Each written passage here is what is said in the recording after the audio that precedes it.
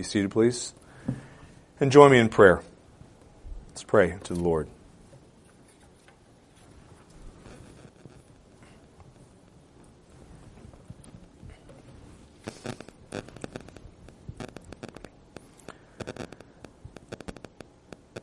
Almighty God, we praise you that you are a speaking God, that you are a God who has revealed yourself, your attributes, your ways, and your will to us through the prophets and the apostles of old and the scriptures that they wrote down after you spoke to them. We thank you that this is a sure word that we have before us, and that in it we can know your will, your ways, and your peace as we trust in you, the God of Scripture. Please bless us now as we listen to your word preached. Grant me unction, O Lord, to proclaim that which is true, that which is faithful to this text. And we ask this in Jesus' name. Amen. You children who are listening, how many of you children have heard of something called the coronavirus? Or COVID-19. You might have heard of it referred to that as also. I'm almost certain all of you children, even the young ones who are listening, probably have heard those words by now, of those things by now. This thing, coronavirus, is a really, really, really little creature that you can't see, that none of us can see because it's way too small for our eyes to see. But it is a little creature that is making a lot of people around the world sick. Actually, it's even killing some people. And it's making a lot of people sick because it spreads really, really easily. And in order to stop the spread of this virus that's making so many people sick, everyone is needing to take drastic measures. We have to do things that are very different from what we normally would do if it weren't for this disease spreading. Our leaders in our country are telling us we have to avoid going to restaurants and avoid going to other places, to the gym and lots of other places. We're supposed to stay home and stay away from other people and not get near other people. And there are other things as well that are measures that are being taken to stop the spread of this virus. And the combination of these drastic measures that we're all being required to do, plus the risk of getting sick from this virus itself, is making a whole lot of people really worried and really afraid. And in fact, it's tempting a lot of Christians to be really worried and really afraid as well. The prophet Habakkuk, that wrote the words that I just read to you a few moments ago, also faced a similar temptation. He was an Old Testament believer. He was a believer. He was trusting in Jesus just as we are for his salvation. And he was a believer, but he was tempted to be afraid of what might lay in store, what really would lay in store for him and for his fellow believers in the Old Testament age in which he lived. And we're going to look at Habakkuk and what he faced and how he dealt with the crisis that was going to befall not only him but also his country in the not-too-distant future from when God had this conversation with him. There are 3 points to this sermon taken from this text. First, we're going to look at the conversation with God in which Habakkuk learned that his whole world would soon be turned upside down. Secondly, we're going to look at the attributes of God on which Habakkuk meditated after he learned that his whole world would soon be turned upside down. And then finally and briefly, we're going to look at the response to God that Habakkuk was determined to give after he learned that his whole world would soon be turned upside down. So first, we're going to look at the conversation with God in which Habakkuk learned that his whole world would soon be turned upside down. The book of Habakkuk in the Bible was probably written by the prophet approximately 607 BC. 607 BC, and that's based on some internal evidence in the book itself. We can't be absolutely certain of the date, but it's probably a very good guess. And it was about 20 years before the events that God told him were going to take place actually took place. So it was about 20 years that Habakkuk was going to have to wait for these events that God spoke to him about. But before we get to what God said was coming upon him and his nation, verses 1 through 4 of Habakkuk chapter 1 describe, Habakkuk there is describing the moral and spiritual bankruptcy of the visible church of Habakkuk's day. Remember, we believe that the church has always been in existence. It didn't come into existence during the New Testament age after Jesus rose from the dead. There has always been a church, a spiritual people of God resting in the Messiah. In the Old Testament, they didn't know his name, but they referred to him as the Messiah or the seed of the woman.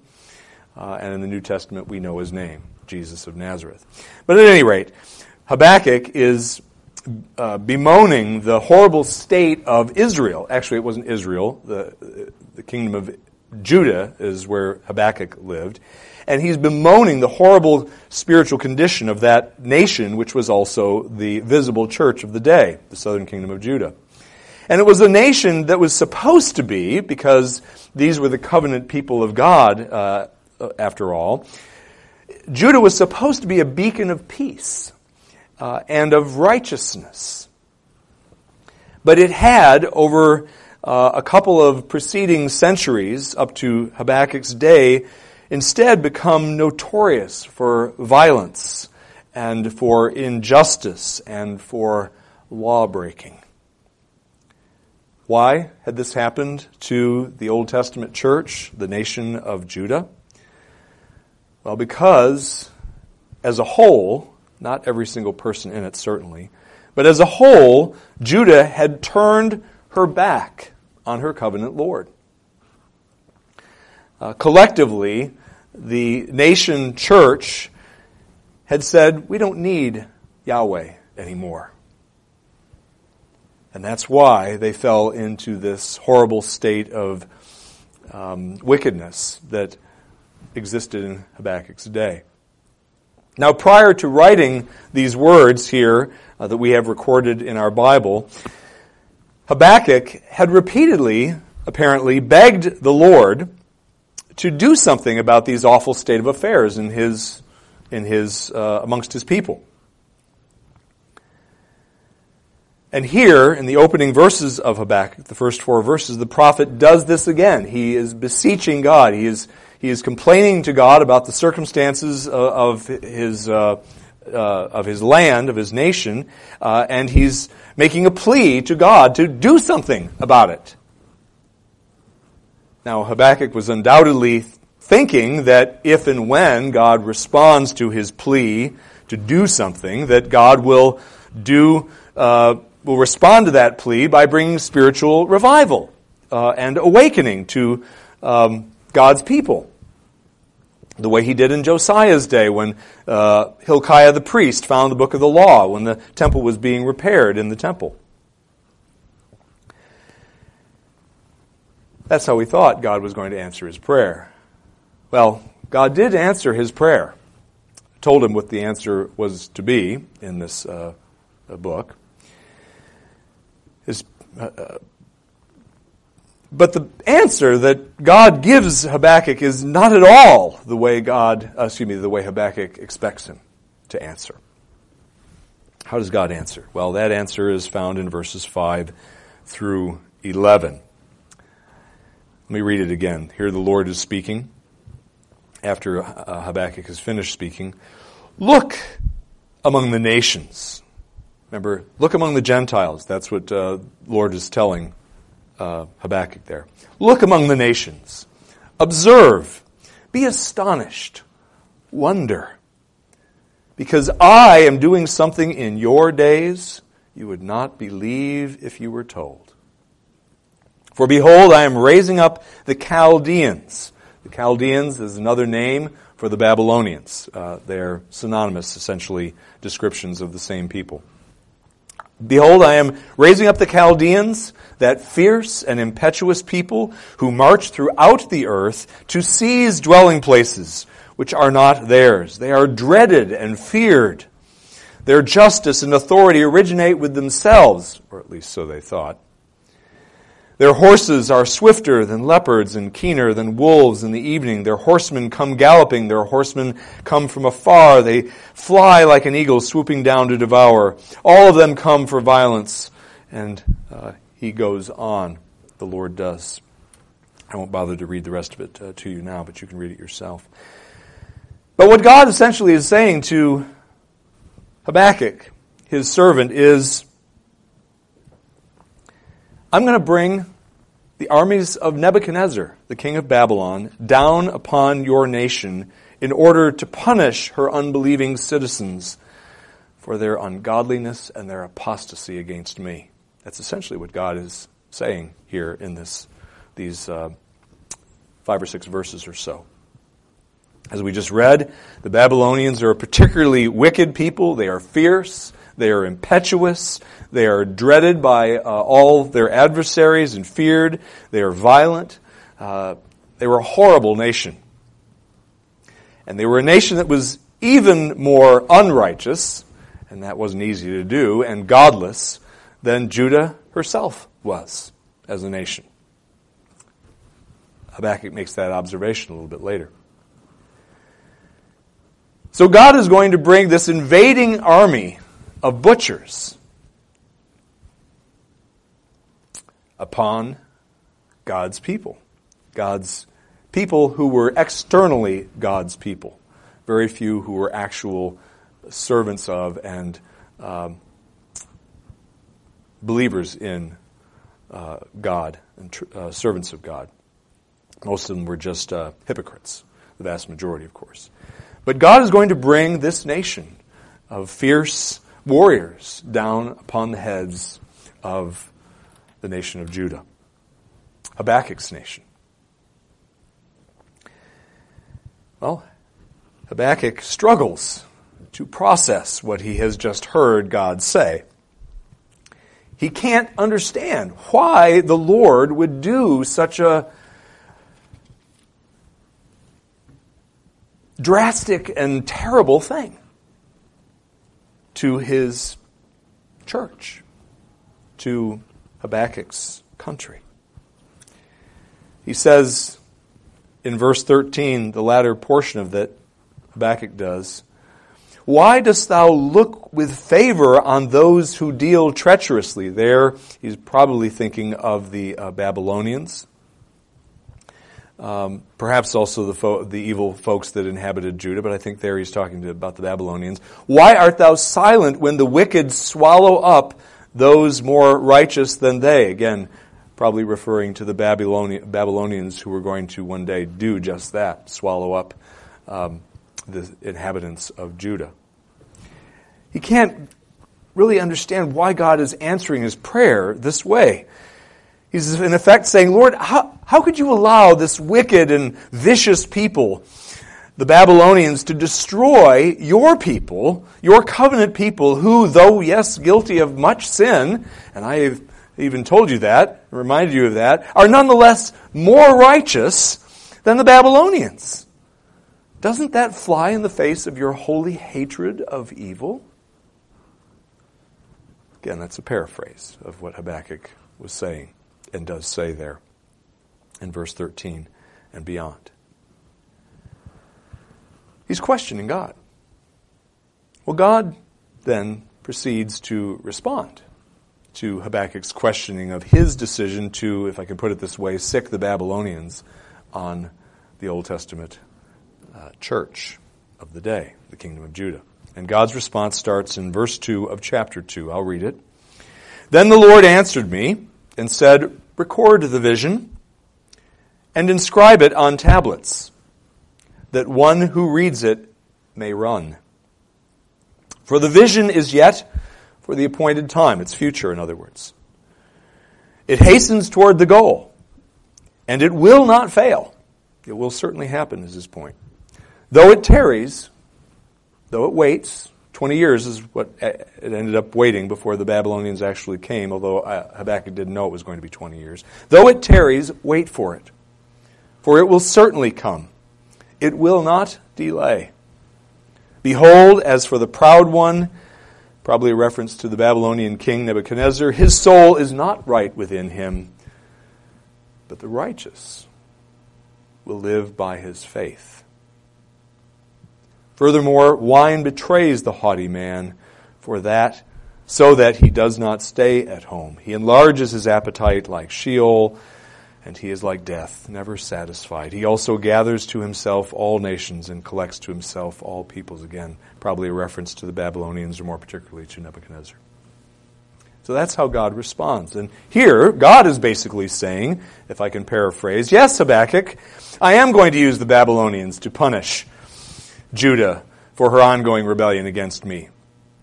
And though you may not understand why I have decided to do this now, and how I can do such a thing without compromising my holiness or my justice or my hatred of evil, I want you to trust me.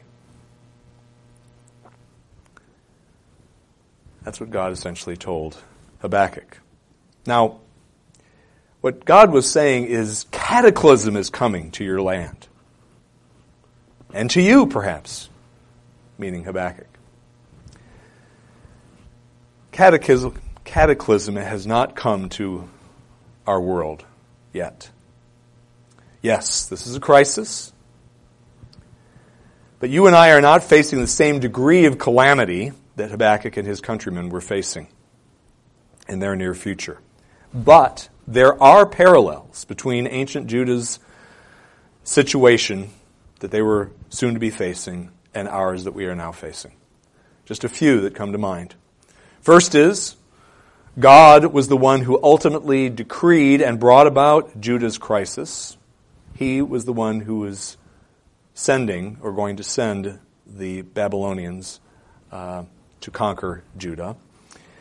God precipitated that event, and he has precipitated the spread of the coronavirus in our day. God is in charge of both circumstances. Secondly, God's decision to bring the Babylonians down upon Israel was an act of judgment upon the wicked people that inhabited that land, which was the Old Testament church. And the coronavirus and its rapid spread in our day may well be an act of judgment by God, perhaps upon the world at large and perhaps even upon the visible church, portions of it at least. And thirdly, similarities or parallels, the third parallel is that true believers, such as Habakkuk, were in his day going to be caught up in God's judgment upon the wicked, as will true believers in the current crisis today, in our country and around this world. Christians are going to die. Christians are going to get sick. Christians are going to suffer financial loss and loss of jobs.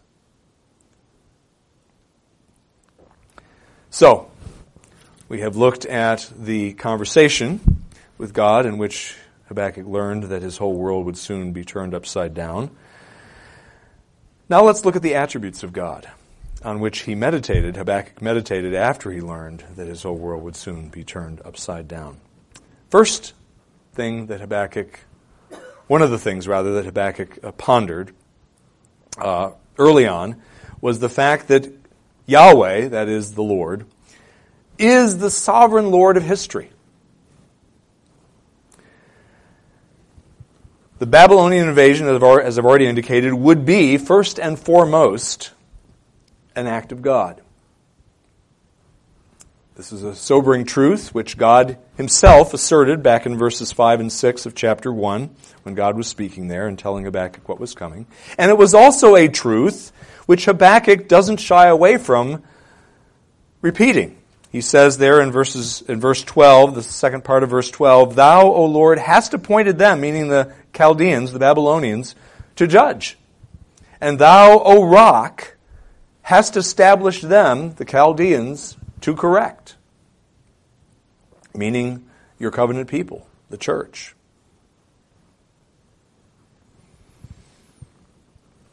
Indeed, God is the ultimate cause of every single event that ever has or ever will happen in human history, whether it's favorable or unfavorable. This includes the pandemic that is spreading across our globe now, and other future crises that may reach worldwide proportions. God is responsible for this pandemic. It was not ultimately, that's the key word, ultimately caused by a human being's consumption of an improperly cooked bat in Hubei province in China, which is what I heard was the source of this mutation, this virus mutation. That is not what caused this. God did, the sovereign Lord of history. There are a number of verses that make this point, but a couple that I'm going to read to you. One is Ecclesiastes chapter 7, verse 14, where we read this. This is Solomon speaking, and he says in verse 14 of chapter 7, "In the day of prosperity, be happy, but in the day of adversity, consider. God has made the one as well as the other, so that man may not discover anything that will be after him." And then similarly over in Isaiah 45, verse 7, we read,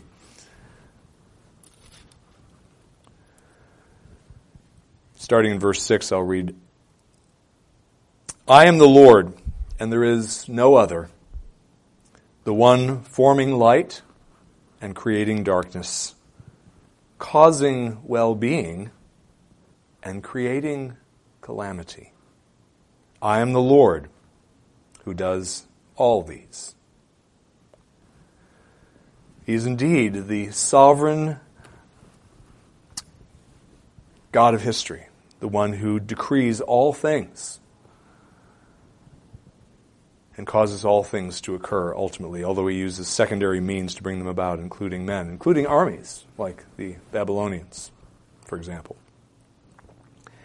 And the fact that God is in charge of all things and of these events and has brought this event upon us in our day, this would be a cause for great apprehension and fear.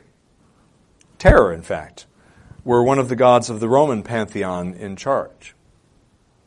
But thankfully they are not. No, the true and only God is the God of the Bible.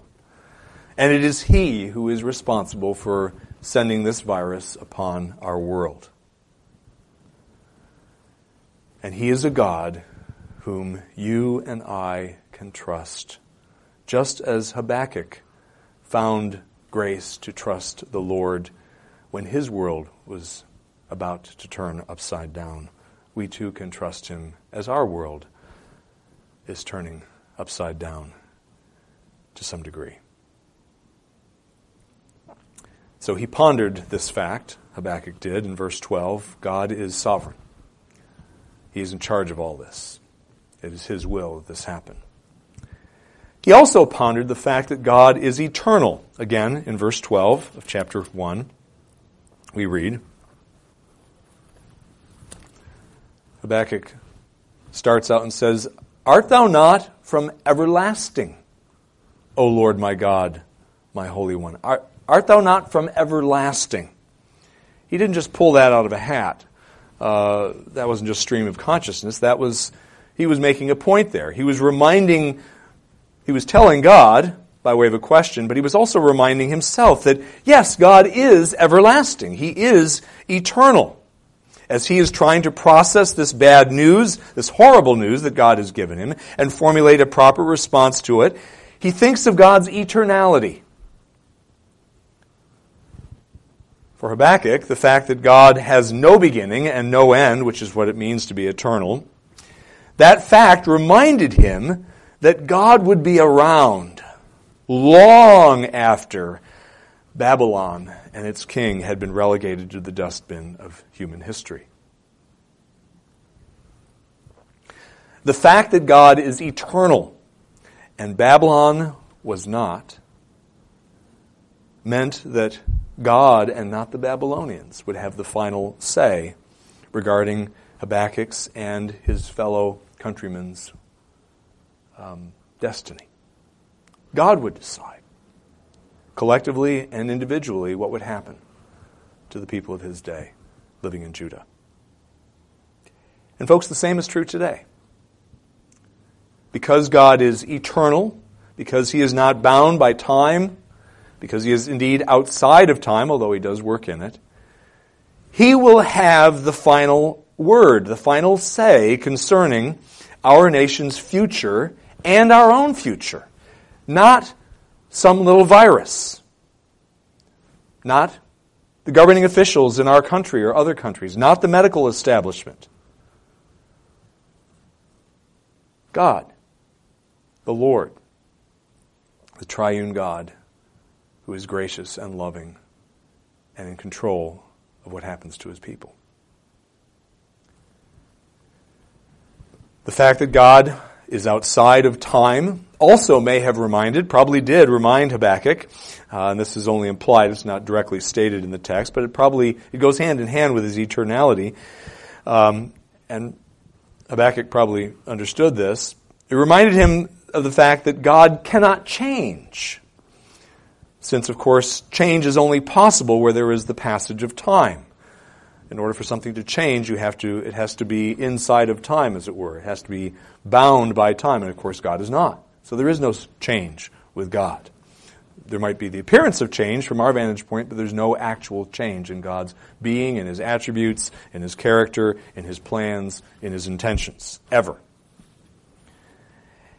And since God's intentions toward his people cannot change, and Habakkuk knew that, Habakkuk probably didn't have to wonder and didn't wonder whether God would keep his promises to him. Oh, he may have had a moment of doubt, maybe a brief time of doubting. But you can be sure the Lord gave him grace to stop doubting. We know by the end of the book that he did. To stop doubting that God would keep his promises to him and to the Jewish people, who were truly his people. That is, believers. God would keep his promises.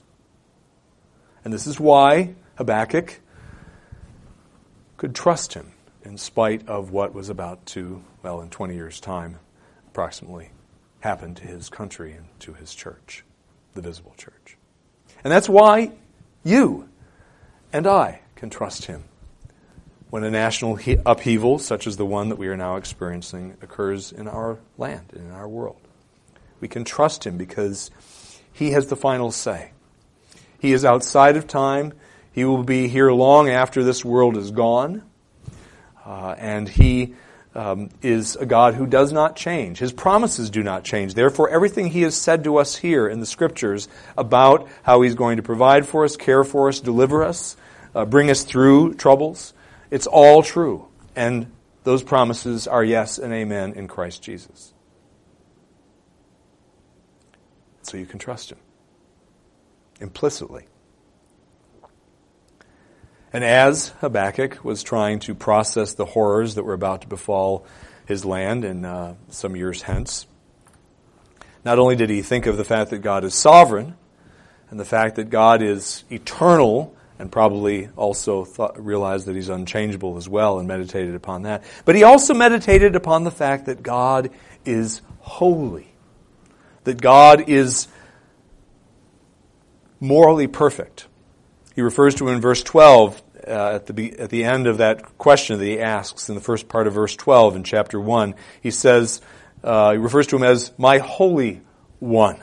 And then down in verse 13, the first part of it, he says, thine eyes, God's eyes, your eyes rather, are too pure to approve evil. And thou canst not look on wickedness with favor. Why? Because he's holy.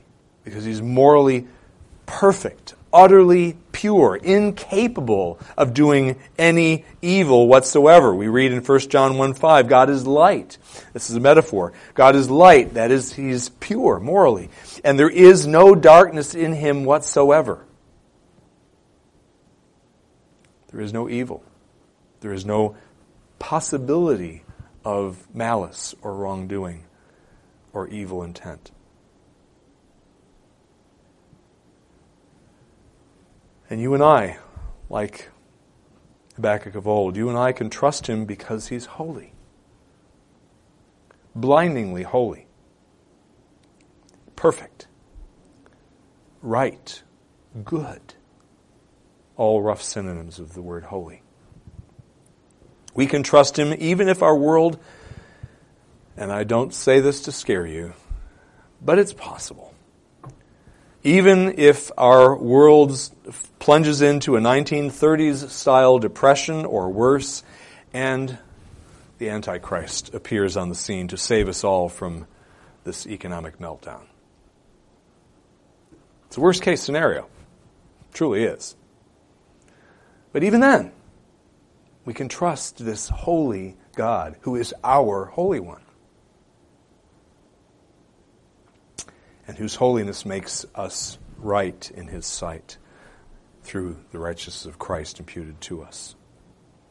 So Habakkuk meditated on God's holiness as he tried to digest the horrific news that he had heard. And lastly, he also, it's implied, but I think it's clearly there, meditated on the fact that God is trustworthy and dependable. Again in verse 12, at the end of the verse, he says, Thou, O Lord, hast appointed them to judge, and Thou, O Rock, hast established them, the Chaldeans, the Babylonians, to correct. Notice the O Rock there. A rock, and he's thinking of a huge one, of course, as a metaphor for God, provides a firm and dependable foundation upon which to build a secure dwelling.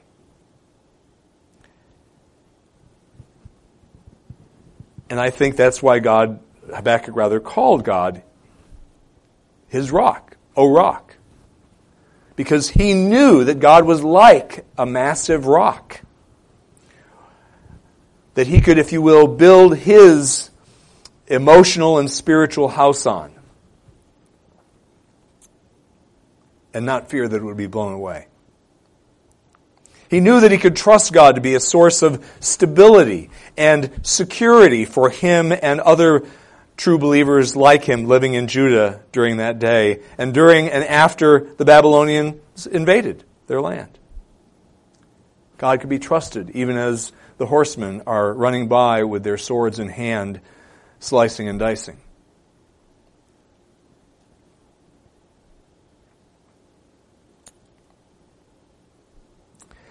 That same divine rock can be trusted by you and me to provide whatever stability or security we will need in the midst of this current crisis of ours. So let me ask you, how well are you trusting your rock to provide stability and security in your life right now?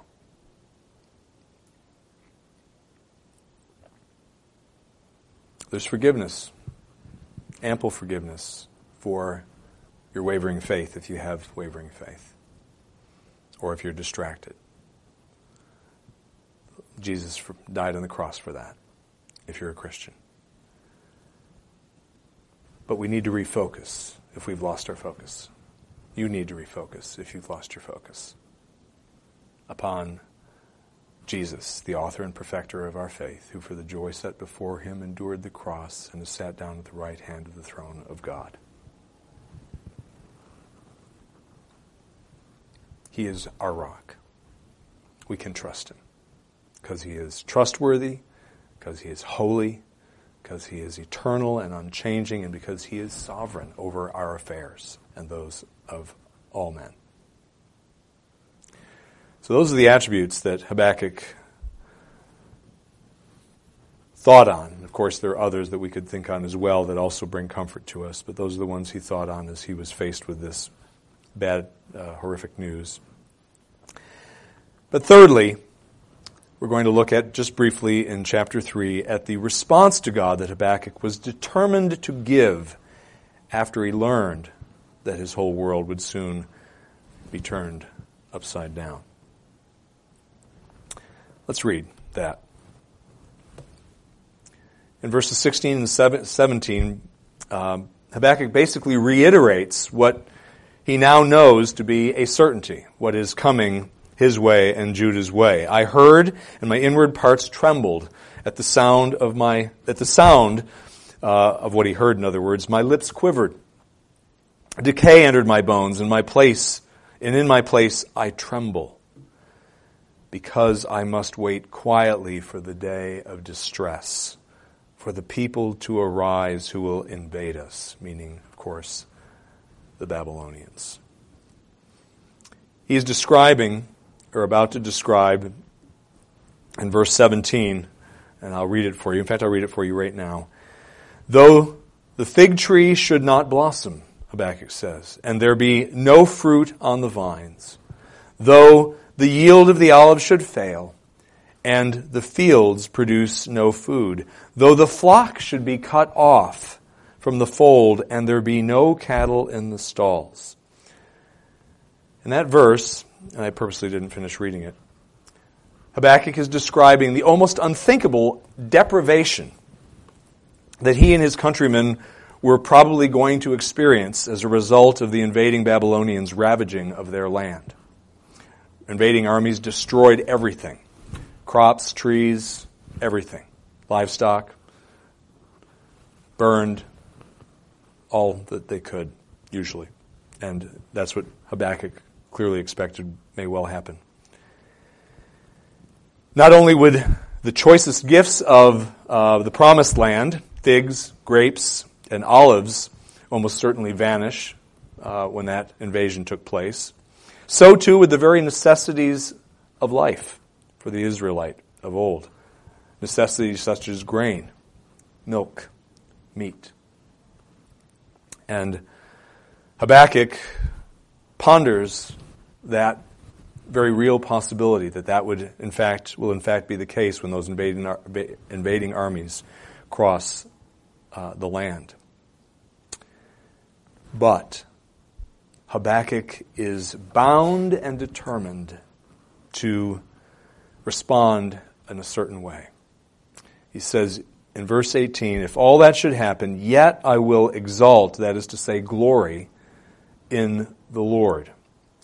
I will rejoice in the God of my salvation. This is he is purposing in his heart before it ever happens. Indeed, he didn't realize it was going to take this long, but 20 years before it happens. He's purposing in his heart, this is how I will respond, come what may. Why does Habakkuk respond that way? Why is he so determined to respond in a way that doesn't deny the Lord or show distrust in the Lord, but rather dependence upon Him? For a number of reasons that he mentions. I say a number, at least three, that I want to bring to the fore here. First, he does so because Yahweh alone is the possessor of the various attributes, those glorious attributes of which Habakkuk had written earlier in the book that I pointed to here in the last point that I made. He knew that God is the sovereign Lord of history. He knew that He is the eternal, unchanging one. He knew that He is the trustworthy God because He is holy and perfect and never lies and always keeps His word. He knew that that's who Yahweh was. And so he knew he could trust Him. A second reason that he gives in verse 19 of chapter 3 as to why he could determine to rejoice and glory in the Lord, and that is because Yahweh alone would provide him and the rest of the believing remnant in Judah with the spiritual and emotional and even physical strength and stability that they would need to endure the many tribulations that they would all certainly face at the hands of the vicious barbarians, the Babylonians rather, who were barbarians. And that they would, as it were, rise above the ascending of the hind's feet, the hind because of his feet. They would, if you will, rise above in the end the calamity that was going to befall them. And he knew that God was going to give him that strength. God was going to give him that stability, that, again, the illusion of the hind's feet and the sure-footedness of the hind because of the way the things that God had given him in terms of dexterity. A third reason that Habakkuk says, I'm going to trust God, and the last one I'll mention, is because the Lord was Habakkuk's Savior. Verse 18, he says, Yet I will exalt in the Lord, I will rejoice in the God of my salvation.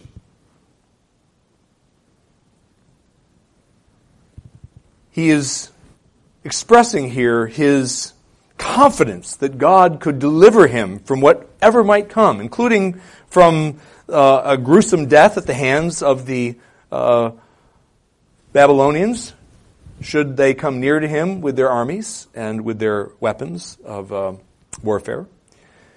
God could deliver him from that if the Lord willed it. He knew he could.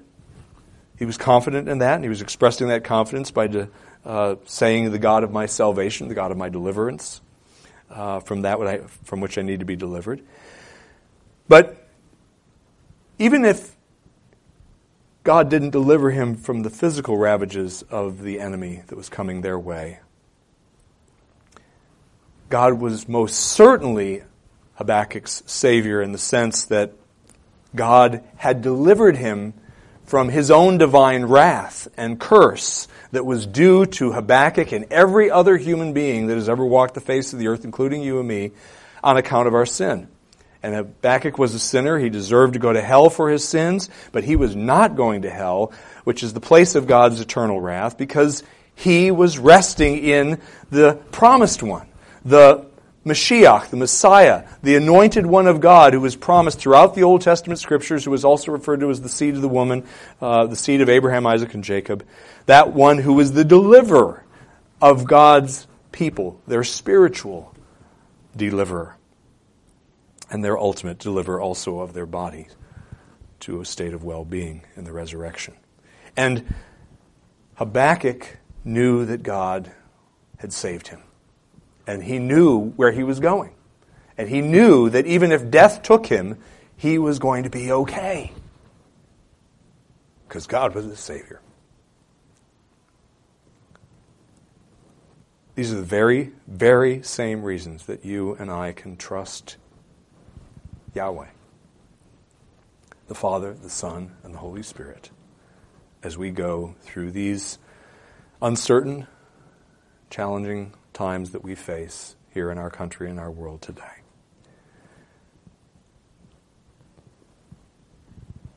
We can do that, and we can have God there with us through all of this if we are Christians. If you're a Christian, you're in good hands. God is in control. He's holy. He is not bound by time or space. He is implicitly trustworthy.